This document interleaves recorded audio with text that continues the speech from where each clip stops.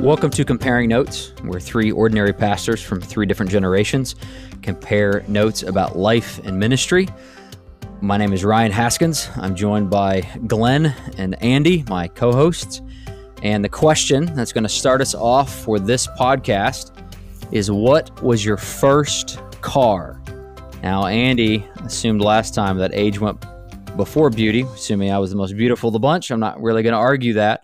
But we're going to start with Andy this time. And I don't know why, I just like Andy. So, Andy, what was your first car?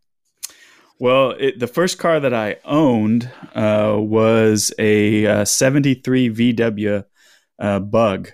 The fun thing about that car is before that car, I did not know how to drive a stick shift. So I bought it because I liked bugs, and it was a reasonable cost. I had to buy my own car, and picked it up and learned how to drive stick shift in that car in about 24 hours. And then that was the car that got me around Southern California for a long time, and actually started a journey of buying multiple VW Bugs, some several years older than that. And I actually had a very nice 68 Bug that I had when I got married, and highly regret selling that car. Maybe one day that will be one that'll come back around. But that was my first car. For me, the first car that I owned was a 1972 Monte Carlo, ugliest green you've ever seen. Eight-track player with Steppenwolf, Born to be Wild. Nice. Roll down the windows, get on the highway, and it was sweet. I can still feel it as well as remember it. Well, I have to comment first, Andy. I now understand your love of small cars, because Andy drives a very small car. And in fact, his car could practically fit in the back of my truck. And while Andy started with a small car and owns one now, I started with a truck, and I also own one now. My first car was a 1999 Chevy Silverado, nothing fancy at all. But the story that goes with this truck is, I have some friends that make fun of me about this, so I will out myself here on this podcast. My dad bought it for me. He bought it when I was 16. It was my driver. When I got married, he gave me the truck. But then when my wife and I were pregnant with our first daughter, and we were looking at our vehicles, it was a 2-door truck. We had to go find something that had 4 doors. So I went to sell the truck, and my dad said, "Hang on, I like having a truck in the family. I'll buy it back from you." So my dad bought back the car that he bought for me in the first place. And then to make the matters even worse, then when my dad went to sell that truck, eventually my father-in-law then bought it. So that truck is still in the family. It's bounced around. And yeah, I get made fun of for making my dad buy back a car that he gave me in the first place. But hey, I needed some money to go buy another vehicle. Nice. So our topic for today is talking about rhythms in life and ministry. Obviously, every day is a different day in ministry. Curveballs can be thrown our way. We're kind of always one phone call away from a tragedy or a difficult counseling situation or what have you. But obviously, as we go through life, different phases in ministry, different phases of that our children and our spouses, and then even in our ministries, life can change. And so we just want to talk about those changing rhythms. We want to discuss how to best approach those changing rhythms, maybe some best practices from maybe Glen and Andy, who have lived through more of those rhythms than I have and have seen more of those things, and just to help you and all of us best approach ministry and those seasons in the best way. So I guess the question to start us off then is, guys, what does your normal week look like? My current week, they look pretty much the same when it comes to spiritual disciplines. The longer I've lived this Christian life, the more I've appreciated the early mentors I had that from the very beginning handed me a Bible. Encouraged me just to spend any amount of time in it each day. And as I'm doing that, just simply asking God to meet me there, just to speak or to prompt, inspire me with something. And so that's pretty much, thankfully, been a routine for many, many years. And so lately I've been in the routine of reading through the Bible each year. So I follow that track. I don't do it to study it. I do it just to spend time with my Heavenly Father and just to hear what He might have for me that day and to kind of get the marching orders. I've come to see that every day is game day when it comes to the Christian life. And because of my ministry, I've seen some train wrecks, some shipwrecks along the way for individuals and for pastors and for ministry leaders. And it's not like we wake up one day and just decide to go off course, but it's something that happens over time. And usually when I investigate that, you can see the spiritual disciplines softening and maybe disappearing or losing some of that vitality that's there. So don't want that to happen to me. So I try to have that mentality of every day's game day. I've got to bring it today because I know there's an enemy out there that wants to distract me. He wants to detour me. And so that's the mentality that I bring into to my time each day. I will come back a little bit later. I'll tell you about the mantra I wake up with every day too, but I'll let Andy go from here. Well, from a day standpoint, it's usually the weekdays are filled with getting kids to school at the very beginning of the day, starts early. And once all the kids are out, then it really kind of starts to work through a task list. I'm preaching regularly. And so the key task and the key thing to really begin is to start that preparation for the following Sunday, because as a pastor, you get done with Sunday and the next Sunday is always coming. And my conviction is to preach expositionally through a passage of a book of Scripture. And so, just continuing to work through that.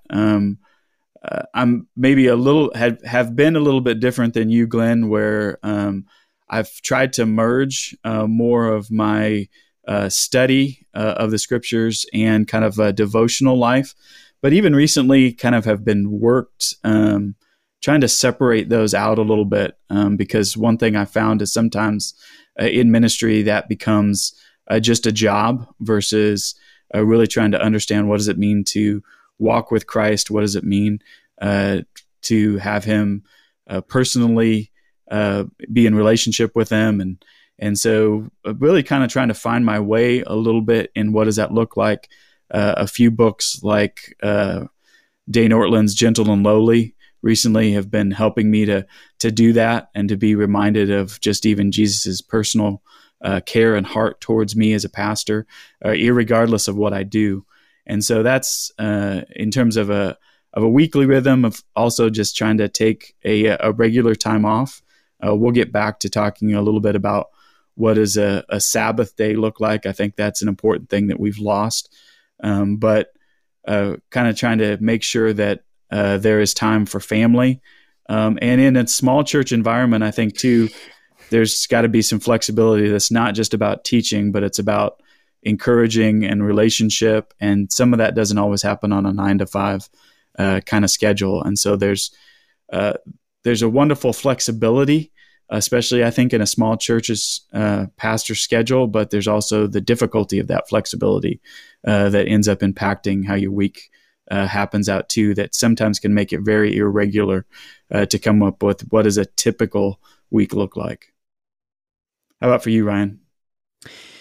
So this has actually been a question that's been I've been working through, and a subject that I've been interested in for a minute now. What I have realized far too many days is I get to the end of the day and realize how I feel just run over by my schedule, by people, by myself. I haven't been able to either have a dedicated time in the Word for myself, or kind of the way that I envisioned the day going didn't end that way, whether it was from church things, personal things, school things with my kids. And so I have been just studying this of just what's the best time management. And even Glenn, to your point, as we have seen, unfortunately, so many pastors failing recently, falling into sin, and just individuals saying, yeah, well, when you're leading from a position of burnout, and when you allow yourself to get to that position of burnout, it's so easy then to start following those breadcrumbs of sin, and you wind up doing the unthinkable and doing or saying the thing that you would never do or say. So in my household, I have two young kids. One just started middle school. The other is in fourth grade. So I've had the car pickup line for the first time this year, and oh Lord, did not realize the sin in my heart with car pickup lines. But there's just been a lot of transition from schedules. And I first thought, hey, let's get up early. Let's get a workout in. Let's have time in the Word all before 6 a.m. And finding out I'm not a morning person, and neither is my church, because then when you couple that with evening Bible studies and conversations at 10 o'clock at night, I quickly ran out of steam really fast. But for me, as Andy said, Sunday's always coming. So I've had to learn that one, I have to prioritize that time with the Lord early, both in the day and in the week. And I have had far too many times finishing up a sermon Saturday evening. So I've been trying to pack that in. And so starting on Monday morning, even after I get done preaching on Sunday, and technically Monday's a day off, but just starting thinking about the coming passage, as I also preach expositionally through text. So just knowing, okay, the next Sunday's coming, the next text is coming, but trying to get things out early so that I can prepare myself for those curveballs that are going to come in ministry, and at times are blessings in ministry. So that's how I've just tried to shape my weeks thus far.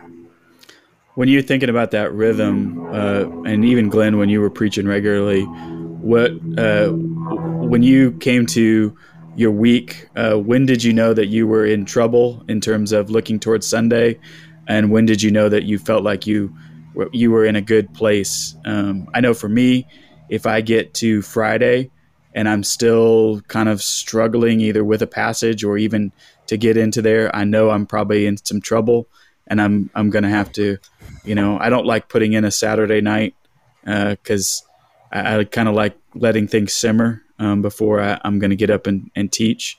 But if I know, by Thursday that I have a pretty good handle on what I'm going to say, what I'm going to teach, I'm in probably a pretty good place. What about for you guys? There's a reason I'm not in the preaching ministry. That's because I never felt good or ready. But actually, once I worked the outline, once I had the bullet points, by that point I felt good about where I was going, and then tried to give attention to the other things going, and then we would work to fill it in. But it's been a while since I've had to think that through. But just yes, we'll leave it there. Ryan, you can respond to that before I go elsewhere. Yeah, so I'm maybe a little different. I actually don't start with the outline. I have to know, one, what is the main point of the text, and two, what's my opening illustration? And I know it's weird. I was never the guy that could start, like in seminary, that could write a paper from like the middle out.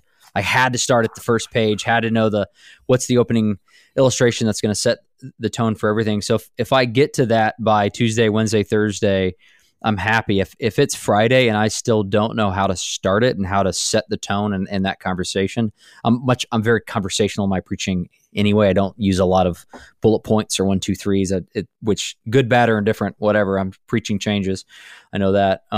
But so I have to have that opening illustration. And then often, as I'm finishing my notes, maybe Friday and maybe even Saturday evening, there's times that I'm saying I'm writing these notes for a safety blanket, not out of need, just because in my head I can map out where I want to go with it. I'm just writing it down so then in the moment I don't forget. So that can take some of the stress away from the I don't know what I want to say, but more it's just, okay, let's figure out the exact words. And I don't preach from a ton of notes anyway. So Glenn, what was your follow-up question? I'm sorry, Andy. No, I was going to say I'm somewhat exactly the opposite, where the hook or the beginning illustration is probably usually the last thing. I've got to have like a general, like what is the general tenor and tone and direction of the text? And I'll plug in something. I kind of know I have the bow on it when I have that piece. But the other rhythm that I've had for a long time now is I actually try to put everything away at least for 24 hours. And then Saturday night, I'm going to pull things out and usually spend an hour or so, not trying to put something new down, but just trying to solidify my thoughts, think about transitions, think about, how do I say something maybe more succinctly or more clearly. And so that's another one of the rhythms in the week. So I actually don't tend to like or don't try to schedule a lot of things on Saturday night because I want to have kind of that set aside. The fall time is actually difficult for me because I like to watch college football, and so I get stuck a little bit that sometimes gets pushed back later than I want, and I actually turn off college football sometimes so that I can go and do that, much to my fandom. So that's tough being an Alabama fan when you're always on prime time. Yeah, exactly. Yeah, what I was thinking as a church planter, you couldn't spend a lot of time in sermon prep because you were just getting things started and tugging on people and really trying to be out in the community. So I have appreciated the way God gifted me and just being able to live with the outline and the broad strokes and trust him to fill in the pieces. And what I'm curious about is the role of the Holy Spirit. How does that find its way into your rhythms, daily, sermon prep, and so forth and so on? One of the things that I missed that you mentioned is having that text in mind for that week and just letting it marinate and just seeing where the Holy Spirit was going to take you in the Word that week. Oh, I know on Sunday mornings I am very cognizant of the Holy Spirit because I often step down from the pulpit and think to myself, well, that made no sense. That was terrible. That was a rambling mess. Maybe it's just me. I'm probably the only pastor that thinks this. And then somebody will come up and go, that spoke to me and that was so good. And I think, thank you, Lord, that between the pulpit and the pews, the Holy Spirit interjected and took it and made the words out to what they need to be. And I do understand in sermon prep that the times when I am the most scared is probably the proper word for sermon prep is when I think I'm trying to push it and rush it and make something that it's not supposed to be, instead of saying, okay, Lord, what is the point of this text? You inspired this word, so you are the author of it, so you get to pick the meaning and trusting and resting and allowing that he's going to do the work. He's going to work in my heart as I'm preparing and also in the hearers' hearts. And just on that, I really found that it really hit home over COVID. 2 podcasts in, we said COVID, sorry. Over COVID, when I was preaching to a video or to a camera rather, which is a weird way to preach, but just thinking, okay, the Holy Spirit can be with me in a room as I'm preaching and praying. And at the same time, he is just as active in those individuals' homes as they're watching a screen. And I say, and praying there along with me. And it's just, he does amazing things that is supernatural. And, obviously he's a spirit, and it just gives me comfort to know he's in control and I don't have to be. Amen. One of the things that I've regularly and almost liturgically prayed for when I go up to the pulpit is to ask God to use by his Spirit and through his word to do spiritual, eternal, lasting work in people's hearts. And it's a way for me personally to acknowledge my inadequacy and to confess that before people. And, I think one thing I found too, kind of going to Ryan's point, that when I feel like I don't have something to give, or when I come up to the pulpit and I feel like, man, this is a clean, shiny, wonderful outline that's going to do something amazing. It oftentimes is not what I think it's going to be. And it's actually when I'm coming in a place of dependency. We can maybe transition to talking about rhythms and life in a larger sense, but even going through some of those seasons where I don't feel like I have much to give, or there's, situational things that are happening, whether it's COVID, going through crises personally, going through crises as a church. We went through some things in our church that was just due to storms and having to respond to those things, where I didn't feel like I had those things. And those were the moments in which I really understood the power and the reality of the Spirit. It's kind of one of those things that I wish I understood, and I guess I'll use the word felt more often, because I think even as I want to understand the text, I think often sometimes, for me at least, that takes me away from understanding a dependency on the Spirit. Mm. Oh. So Andy, you said... Go ahead. So you said taking the conversation maybe to a more wide angle view of seasons, of just looking at seasons of ministry as it relates to years or decades or even seasons in the church. How have I've only dealt with one season in the church because I'm 3 years into being a senior pastor. So, but how have you seen, as you guys have been a part of multiple churches and multiple seasons, how has your days and weeks and spiritual life and dependence upon the Holy Spirit and spiritual disciplines and those things, how have they changed as the seasons in church have changed? Well, one thing that I always kind of think about is when we talk about this, I love the terminology of seasons, actually, because things do change. I think for a lot of time, my tendency, even from some of my background, is you got to remain faithful, and you just got to keep chugging, and you just got to keep, churning and working. And I think one thing as I've gone on in ministry is to recognize the reality of seasons, both in your life, in your family's life, and in the church's life, to see those things. And there are going to be seasons of, a spring season, to use that kind of terminology, where things are going to be growing and moving forward. And then there's going to be winters of the soul. And there's going to be times when you as a ministry have to accelerate and work hard. And, you might be spending 50 hours, 60 hours a week doing something, but there also needs to be seasons where you're downshifting. And I think recognizing that reality and helping you and your family and even your church to understand that everything can't be at 100 miles an hour all the time.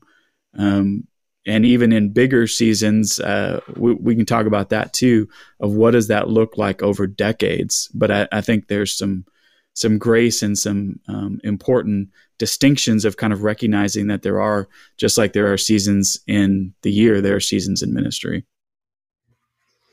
Yeah, I like that term, seasons, as well. I mean, even in the week, there are different days that we give more, maybe more time and attention or have more demands. And so even within the week, talk about the Sabbath, taking a breather and let life breathe in that sense. And then throughout the year, the calendar year, we're certainly going to walk into certain spaces and places differently based on what's going on around us, whether it be school, work, or whatever in that regard.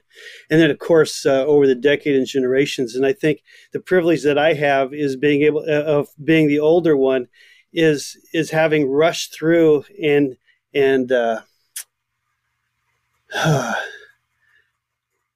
just wanted so much so fast early on, and then realizing that I just can't make it come, and just to kind of take that breath and let it breathe. What brings seasons is the wind, and the wind we've seen in John 3, it can be seen as the Spirit. And so just again, that walking in the power of the Spirit, letting our weeks, our days, our weeks, and even our years just have that time to breathe, that time to just engage in whatever season it is. And going back to how we wake up and do our daily devotionals, or our time with the Lord, early on, thankfully, I learned it's to live by faith, not by devotions. That there will be a season when I can't get to my devotions. The kids, are young, or whatever demands are on me, I just can't get to it. But rather than kick myself and say, "Oh, I didn't get to that," I said, "No, those devotions are a tool to help me to find this faith that I now need when I can't get to my devotions to be able to meet the demands of the day."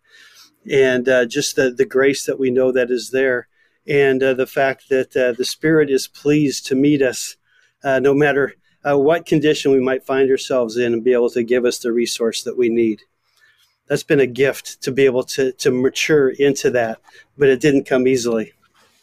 So one of the unique positions that a pastor has is that almost everyone in his life is looking to him for leadership. His elder board is looking to him for leadership, his congregation, his wife, his kids. And so it's kind of all of the burdens are laid down upon our shoulders. And so as we balance our wives, our children, our congregant members, our elder boards, it can be a struggle to maintain those appropriate balances. So Andy, as you even said, that those seasons come and go. There needs to be seasons of maybe working harder than others. There are seasons of rest, seasons of Sabbath. How have you guys, in particular with your spouses, managed the needs of your body, your own spiritual soul, your wife's soul? How have you guys entered into those conversations and walked through, at times can be contradictory needs where one needs to go faster and the other needs to go slower? How have you managed those conversations? Well, I wish I could say I felt like I've done it better.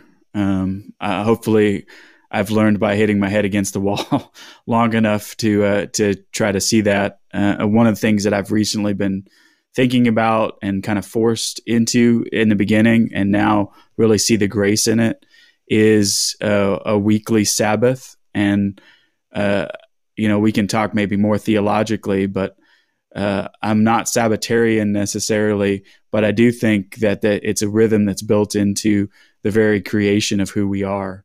And a Sabbath just isn't a day off, but it's a pulling back to focus on who God is and what he's done and the blessings and the graces that appear in your life. And I think one of those primary ones, if you're married, is your spouse. And so even recently, we've been seeking to kind of lay out what are our Sabbath days. Usually those for me are during the week, and then try to spend those together with my wife, and really kind of setting things aside, specifically trying to set technology aside, trying to set contacts aside, so that she feels that that time is important and that I'm valuing that time and not setting it in. And then in a greater sense, I'm coming off this last summer for the first time in 16 years, having a sabbatical, and really a extended time of stepping back to see how am I doing in relationship, first and foremost to God, and then how am I doing in relationship to my family, and then where is it that those things need to be adjusted. And I've really become convinced that that's got to be a priority, to the point that I've asked our leadership team here to write a policy to force me to take vacations and to take that, because I know my natural tendency would be not to do that. And so I think it's important to get those rhythms established, plan for those rhythms, budget for those rhythms, both in your time and even in your money, to figure that out, because it's not going to just happen. I think you couched it well when you said have that conversation with them. It is something that you need to talk about, and for me to be better, I need Karen to be better, and and vice versa. And so we know that we want to know what helps each other work at our optimum, and for me, Karen knows I need to do something physical each day, either out in the yard or off to the fitness center or something like that. I know she needs to have a nap, and I need to guard that time and let her to have that. So those are just a couple of the little examples of how we can help each other as we've learned what we each need for that day. But again, going back to, we need to talk about it. What is it that will help us, and to know that we're for each other, because we know if we're doing our best, then we're together, we're the best. So I have one more follow-up question on kind of in the same framework. Have you guys been able to identify ways to early detections of busy seasons? One of the things that I've observed is that I realize I'm in a busy season 3 weeks after I'm in the busy season, and it catches me off guard. And it's not until I realize I'm in a busy season that I can appropriately position myself of like, oh, yeah, no wonder I'm so tired, but this will end.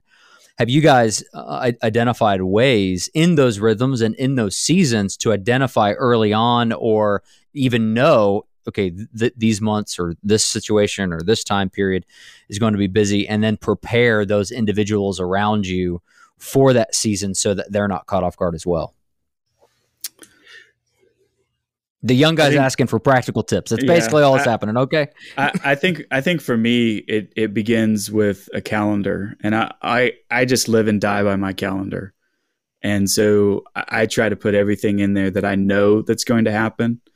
And it's that pre-planning. So for instance, like with the Sabbath days, recently my wife and I have tried to sit down and plan those out a month in advance.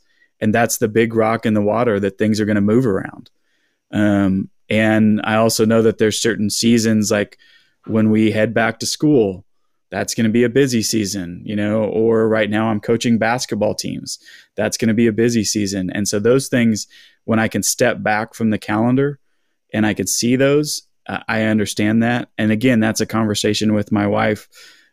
We have a monthly conversation where we sit down and talk about budget, but that's not just money, but it really is time too, where we're sitting down and looking at it together and planning those things out. And if I don't do that, it's not going to naturally fall out.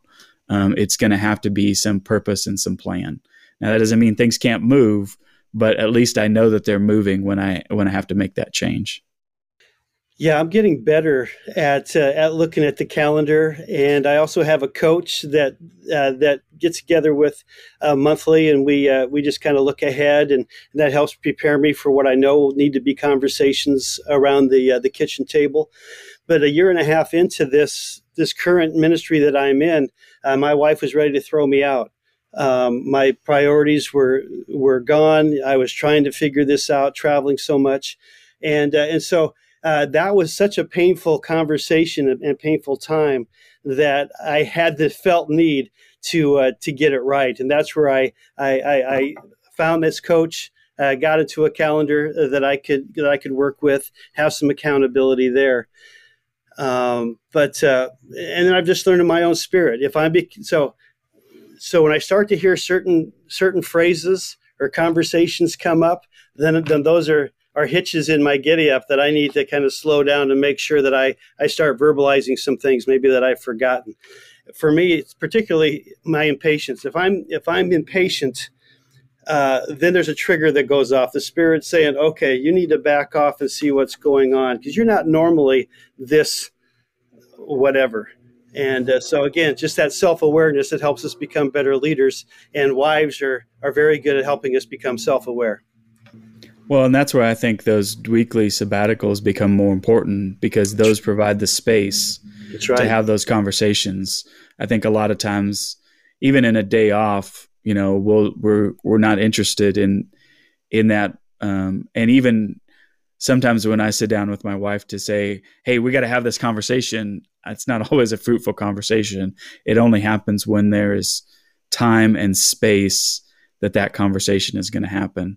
And so putting those in, even when there's not critical big things to talk about, encourages that opportunity and even sets a point where if there is something, we know that we have this opportunity to talk about it. Absolutely.